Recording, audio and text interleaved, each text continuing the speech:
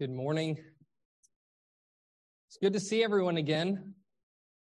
I really am glad to be back. It's a lot colder than it was in Mexico, but it really is such a joy to be here. I really do enjoy the privilege that I have to bring the Word of God to you, to study the Word of God and see how it applies to our life. It is such an amazing privilege. And really, there's nothing else that I would rather do than be here and do this and bring God's Word to you. And that's really saying something, especially looking at the topic of our text this morning. See, we've been working our way through reading the book of Mark and going verse by verse. And you can know that I didn't pick this passage for myself because the topic of today's passage is about hell. It's about the reality of hell. It's about the seriousness of it, the seriousness which God takes sin.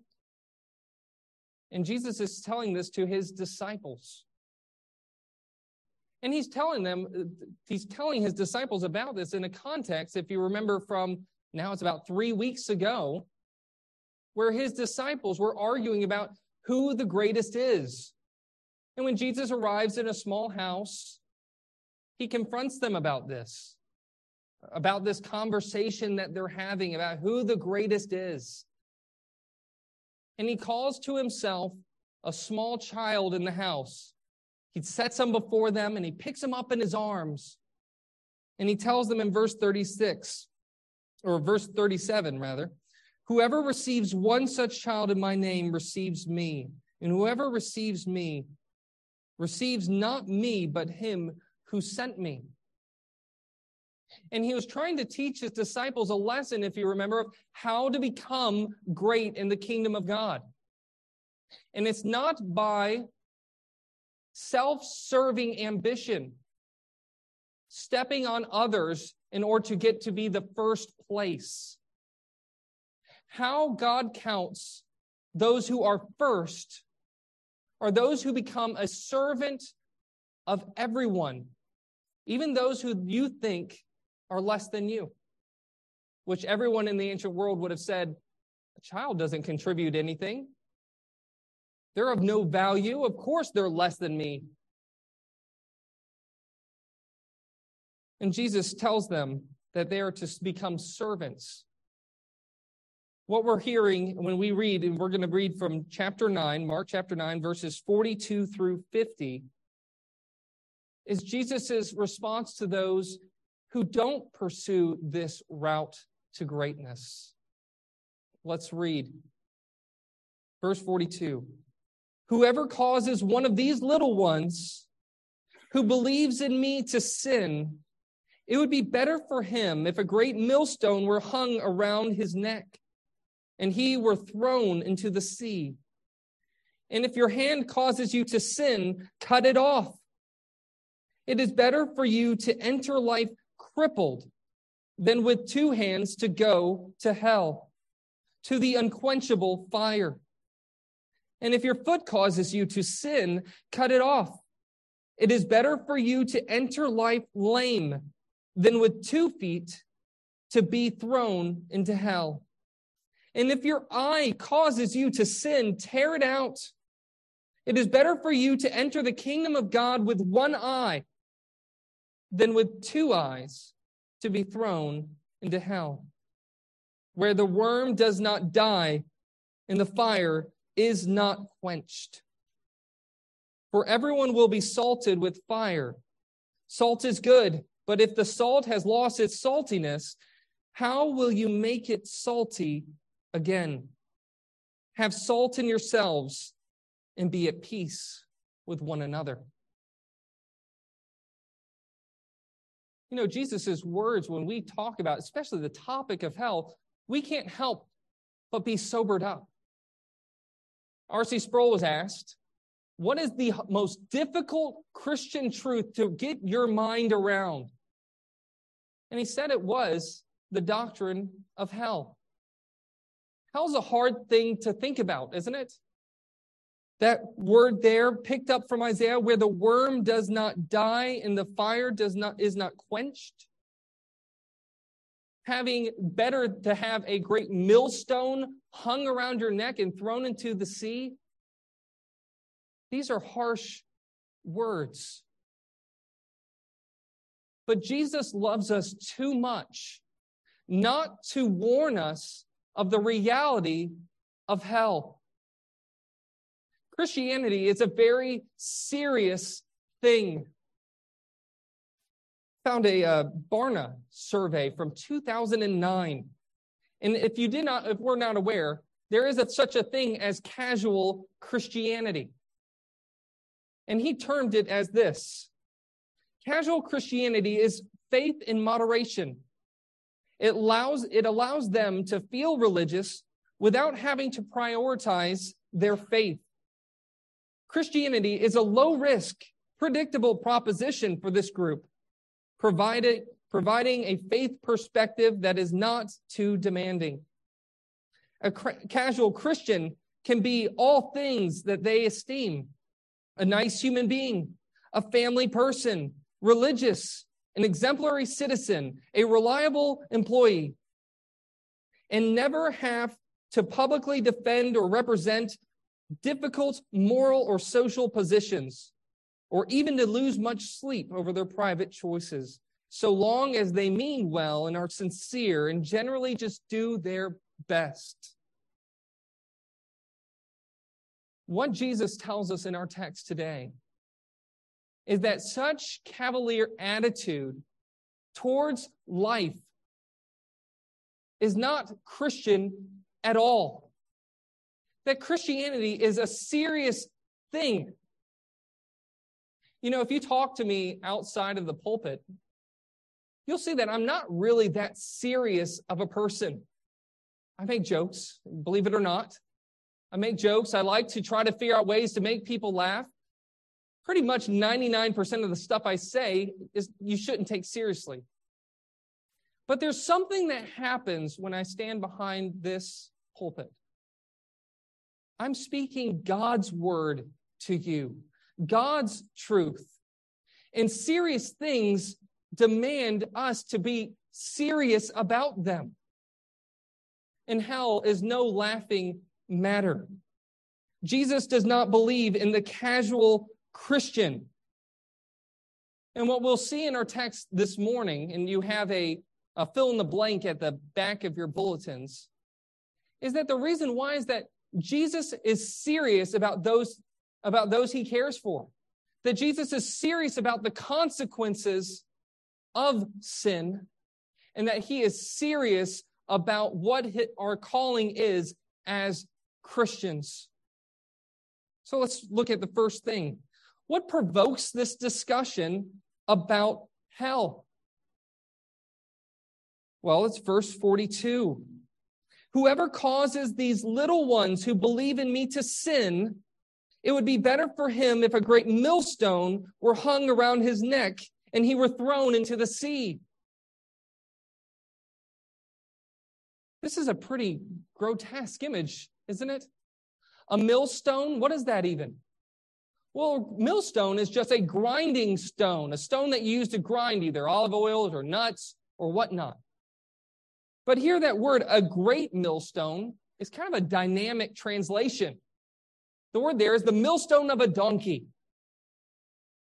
It's a millstone that's so big that a donkey has to pull it around to crush the olives, to crush the vast quantities of whatever they're trying to crush.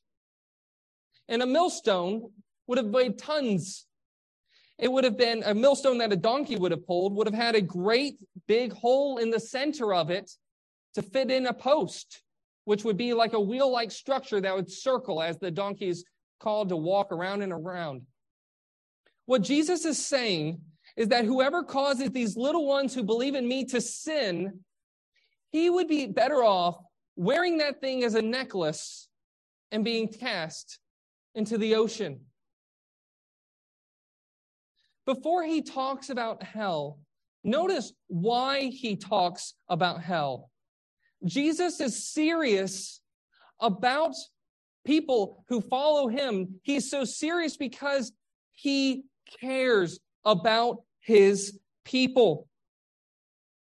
He is serious about those who would cause his little ones who believe in him to sin. He is serious about this because he knows that the wages of sin is death. Romans 6:23. At this point, we are reading about Jesus, how he was, in at least one sense, a hellfire preacher. He really believed in the reality of hell. He preached on it and explained it to people. But notice the context in which he does it. First, he's teaching his disciples, people who follow him. He's not teaching a way of salvation that is earned through how good we are at turning from sin. He's issuing a warning to those who would not turn away from their sin.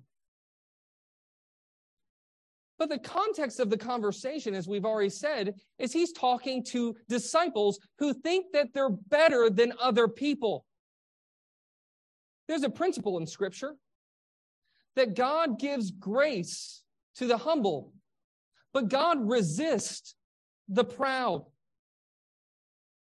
And this comes up over and over again when Jesus is confronting the Pharisees, or he's going to confront in chapter 10 the rich young ruler. He's confronting people with the reality of hell, people who think that they have earned the right with God to be reconciled with him by their own works, that they're good enough.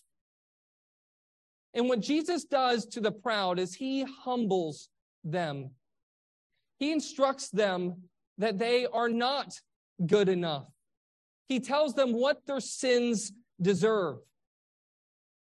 The unfortunate thing about hellfire preaching as it's usually presented today is it's not done in that context. Think about John chapter 4, the woman caught in adultery. Jesus shows that he knows all of her sins, that she's an adulteress, that she has had 5 husbands. And it's interesting that at that point, Jesus does not say, he does not convince her and seek to make her understand the reality of hell and what her sins deserve. Why? Because she knows that she is not good enough. When her sin has been exposed, she sees her own unworthiness. And what does Jesus give to this person? He tells the Samaritan woman that he is the well of living water who gives eternal life to all who would come to him. And this should mark our tone. As Christians, as we talk about and focus on the reality of hell, we should do it with love, giving grace to those who are humble and who recognize their sin, but to the proud who do not see their sin or think they're better than everyone else. They need to have their sin held out in front of their face. They need to learn the reality of what their sin truly deserves. And unfortunately, I see when hellfire preachers are maybe on a college campus and they see the sin of different college students living in rebellion, typically the tone is almost one of joy in telling people that they're going to hell. Our heart needs to be the heart of God when we preach to people. Ezekiel 33, verse 11 tells us that God does not take pleasure in the death of the wicked. We should be pleading to them, telling them about hell to get them to turn away from their sins and turn to the living God. That's the purpose of these warnings. And he gives these warnings. He's so serious about the reality of hell because he cares about his people. Who is he caring about? Well, in verse 42, he's caring about these little ones who believe in him. He's talking about all Christians. Any follower of Christ. Think about the immediate context of who these believing ones are. I'll propose to you, one of them would be the illustration he provided. He picked up a small child, and he uses him as the example of one that the kingdom of God belongs to. This will be made explicit later on in chapter 10 in verse 16, or verse 15 rather, where he says, "Truly I say to you, whoever does not receive the kingdom of God like a child shall not enter it." That's why, as Presbyterians, children are members of the church. The reason why is because the kingdom of God belongs to such as these. If I told you an illustration that I really like trucks, and I'm going to explain it to you because I really love my Honda Accord, that would make no sense. Why? Because a Honda Accord is a car. It's not a truck. If the illustration is going to make sense, the appeal has to be something of the same category. Children are of the category of those to whom the kingdom of God belongs. But also, the direct reference just before this statement was in the man who was working for Christ, casting out demons in his name. Those who believe in Jesus Christ and follow him, whether or not they're a member of Evergreen Community Church or not. These are the little ones who Jesus loves so much that if you cause them to sin, there's a serious warning that's held out for you. You see, when Jesus talks about hell, he shows that something that we often miss. The reality of hell is not something incompatible with the love of God or the goodness of God or his justice. It's actually the fact that God takes sin seriously and punishes it is actually because he loves his children who are abused, who are mistreated, who the world rejects and sees them as less than and tramples over them. Jesus loves his persecuted church who dies for him. Jesus loves his church. He talks about hell because he's warning those who would threaten his children. Isn't that an amazing blessing? It's actually God's goodness that the reality of hell, why hell exists in the first place, is because of the goodness of God, because God's love for his people, his love for everything that is good, requires him to hate evil. Don't you have a sense of that? We might be a little offended at God that he would care for something as small and insignificant as a white lie, or as looking at pornography, something that maybe doesn't affect anyone, with big air quotes there. But we all have this inbuilt sense.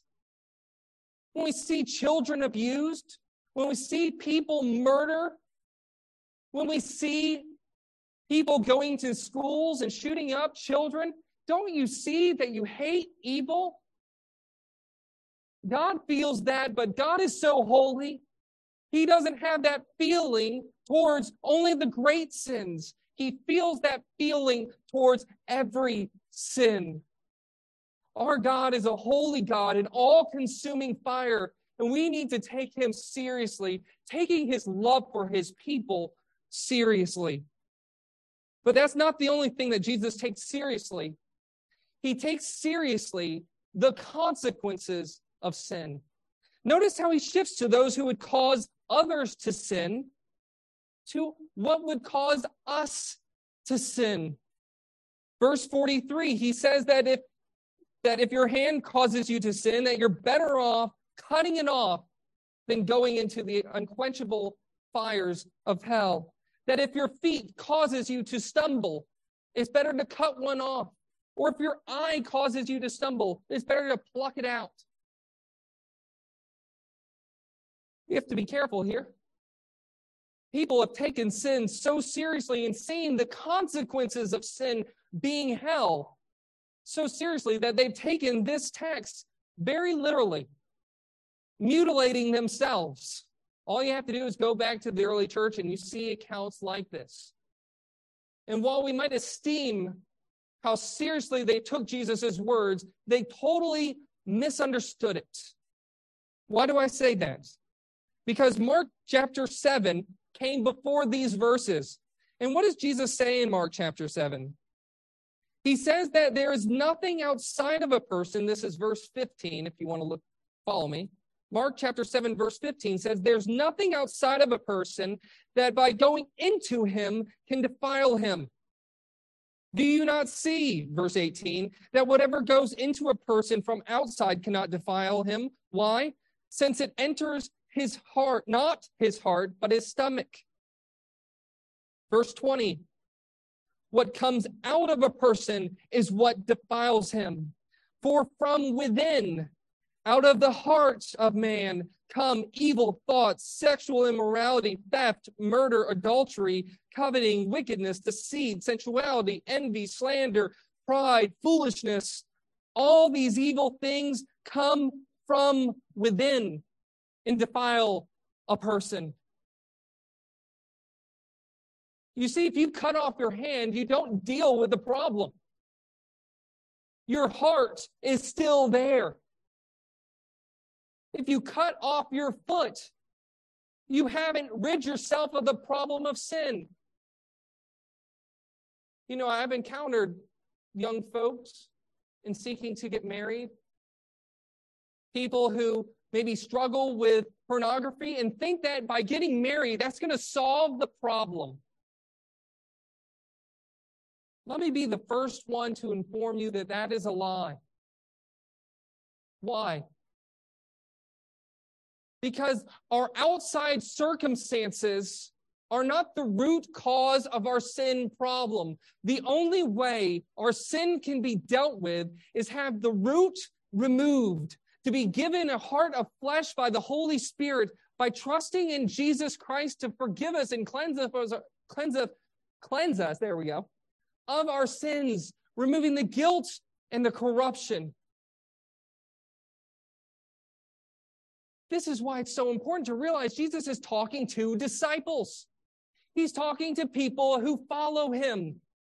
And what advice does he give them? Well, he gives them the most practical of advice. Notice that he points to the hands, to feet, to the eyes. You see, it's not an accident that Jesus speaks about sin in such concrete forms. See, sin, when it comes to committing sin, it's something that we do with our bodies. We think it with our mind. We feel it with our hearts. We perform it with our hands, with our feet, with our eyes. Sin is something we do as Christians. It's not this abstract concept. It's not this evil that's out in the world. Sin is something that resides in every human being and is expressed through our daily lives. And what advice does he give to the Christian who follows him? He tells them to fight their sin, to not continue in their sin. Romans chapter 6 tells us that if you've been baptized in the Lord Jesus Christ, then you belong to him. That you're not free to live to your own pleasure, to continue in your sin, as if you maybe would magnify God's grace by becoming a greater and greater sinner. No. We are called to put our sin to death. I'm going to quote 3 different people. The first one's J.I. Packer. He says, let go and let God is not the governing principle in regards to fighting sin. Rather, it is trust God and get going. When it comes to the fight against sin, we are not just to lay on our backs and pray to God and say, God, please remove this problem from me. Rather, as Alistair Begg says, we're to devise and strategize so that we do not end up in the predicament that we find ourselves in. We are to trust God and get going. Realize, dear Christian, that if you have your faith in the living God will grant you life. And part of our evidence for knowing that we have eternal life in the future is that he's given us a present life. The Holy Spirit really is with Christians to fight sin. But what Jesus warns his disciples, what he warns anyone who might think that they're a disciple of Jesus Christ, is that they choose and find themselves loving their sin and clinging to it so closely that they're not willing to get rid of it. Your end is eternity in torment of hell. And the words here that are supposed to bring such seriousness to us is that of unquenchable fire. Notice that the Old Testament is not the only place where God is meant to be taken seriously, where people feel like God is harsh. The book of Isaiah ended with that verse of a warning to those who would not turn from their sin, that they would be like the dead bodies on a field where the worm are continually consuming their flesh. That's a grotesque image. Why is Jesus incorporating this? He's trying to give a picture to God's people of what God's wrath to unrepentant sinners is. This is the seriousness which we are to take Christianity.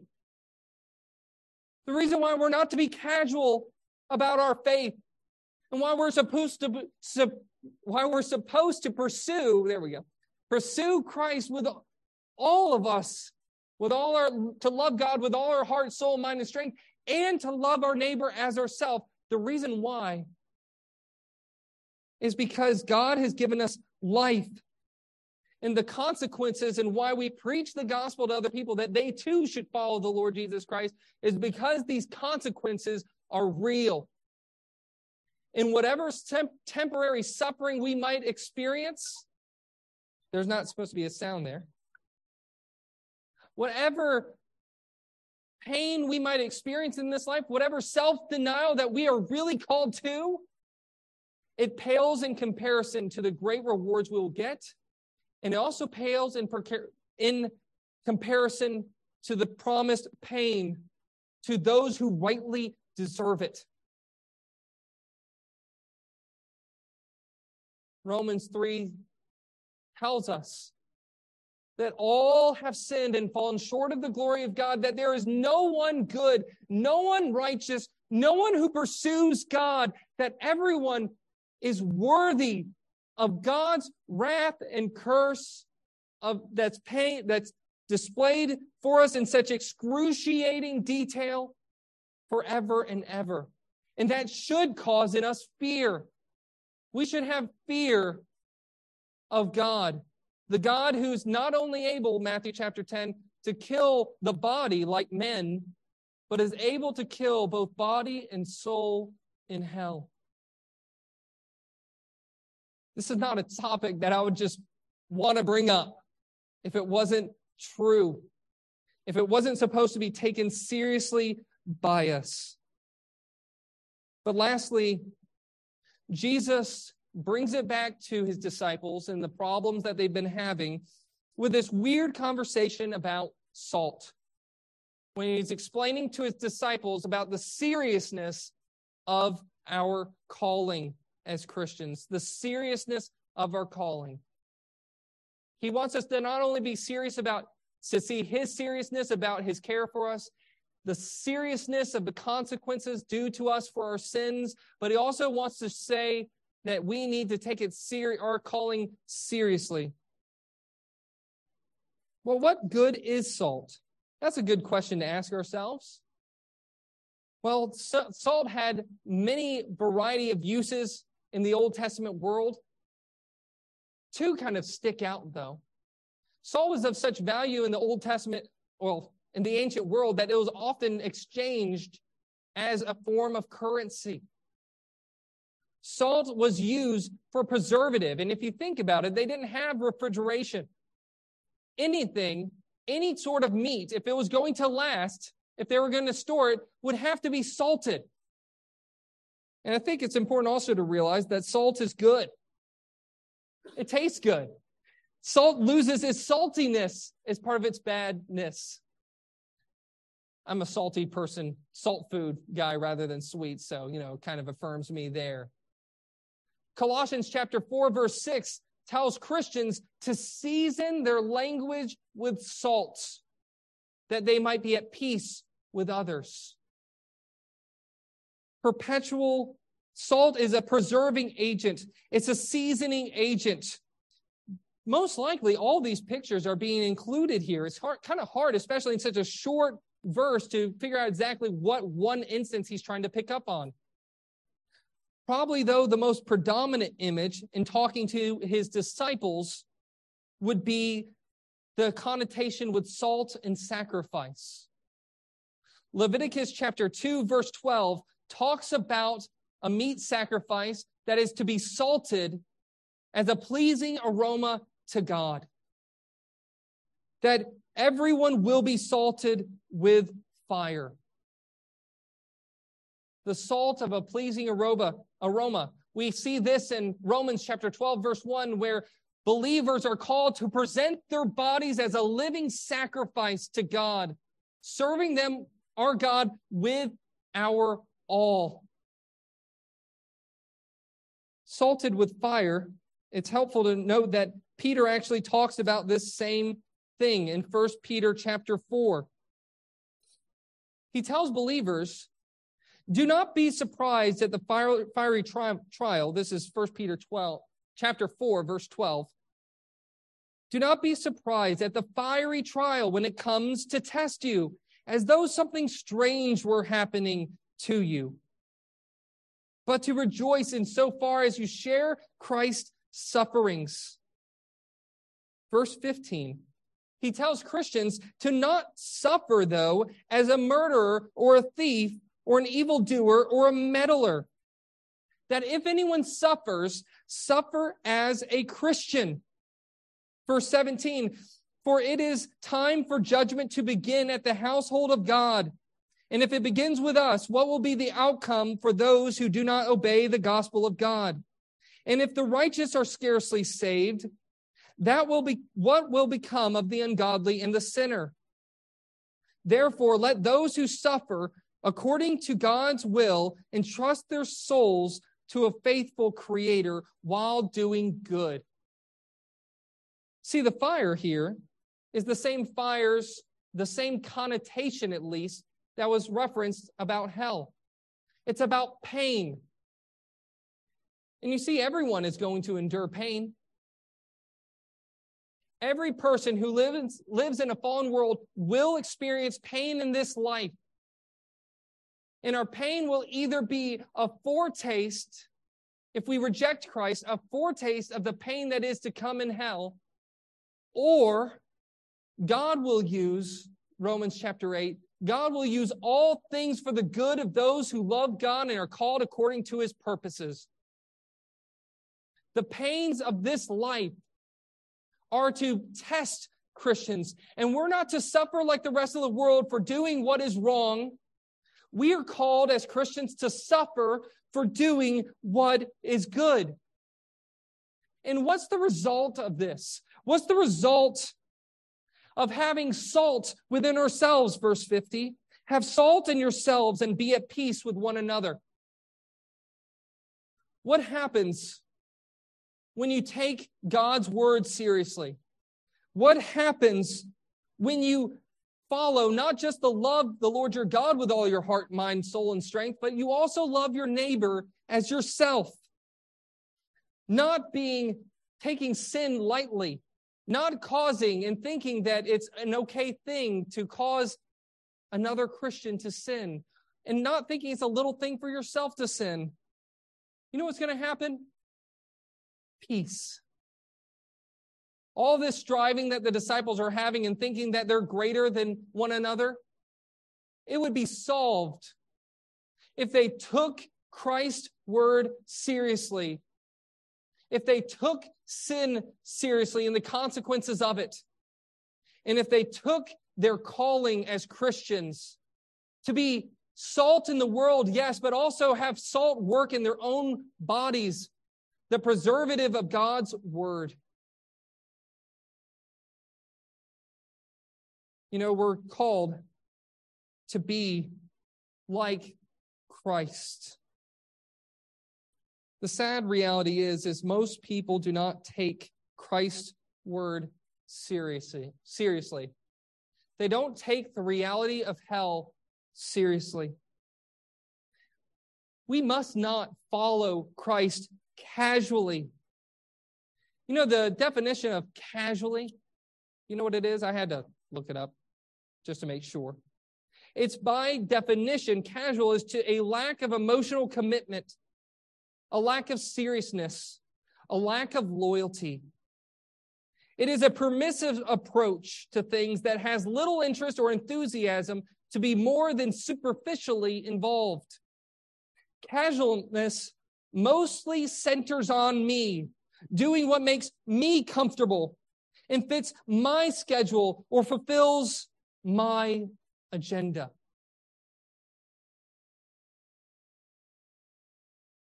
The call to follow Christ is a life of self-denial. It's not something to be treated lightly or casually, and it's not something that we are not to be emotionally engaged in. We're to follow Christ with everything that we are. But you know what should convince us more of the seriousness of following Christ than the reality of hell? What should convince us most of the seriousness of following Jesus and taking him at his word, the seriousness of sin and the consequences thereof, is seen in how serious Jesus took sin. Jesus took sin so seriously that he was willing to become a human being, to live a life of sin under the consequences of sin, of misery, of suffering to the point of death, even on a cross, being tortured himself. Why? All to redeem a people for himself. If you look at your life and you think that there's any sin that you can take casually, you are deceived. Jesus died to pay for sins, and if he cared about it so much to die for it, why do you think you are not to die to your sin? And the amazing news is that none of this purchases our salvation. The only thing that purchases our salvation, that redeems us from this course that we're all on to go to hell, deservingly so, the only thing that saves us is the work of the Father planning to save us, the work of the Holy Spirit giving us eyes to see, and the Lord Jesus Christ, the Son of God, accomplishing salvation for his people. Glory be to God, who, while we were yet sinners, deserving of this, died to save us. Let's go to the Lord in prayer. Heavenly Father, we thank you. We thank you that you've given us your word, that you have hopefully, Lord, stirred your people and those who are yet to become your people out of their casualness when it comes to their sin.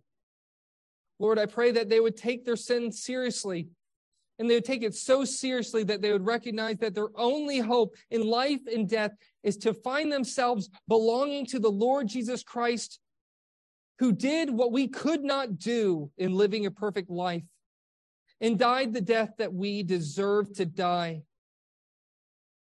Lord, may we take sin so seriously that we would be willing to proclaim it to others, that we wouldn't be comfortable with our family, just getting along with them, just getting along with our friends, but instead that we would love them enough the way Jesus loves his people, love them enough to tell them of the reality of hell and what awaits them if they do not turn to you. We love you, Lord, and we praise your holy name. It's in Jesus Christ's name we pray. Amen. If you'll stand with me, we'll sing a song of celebration, praising God for giving us this word, and we'll praise him using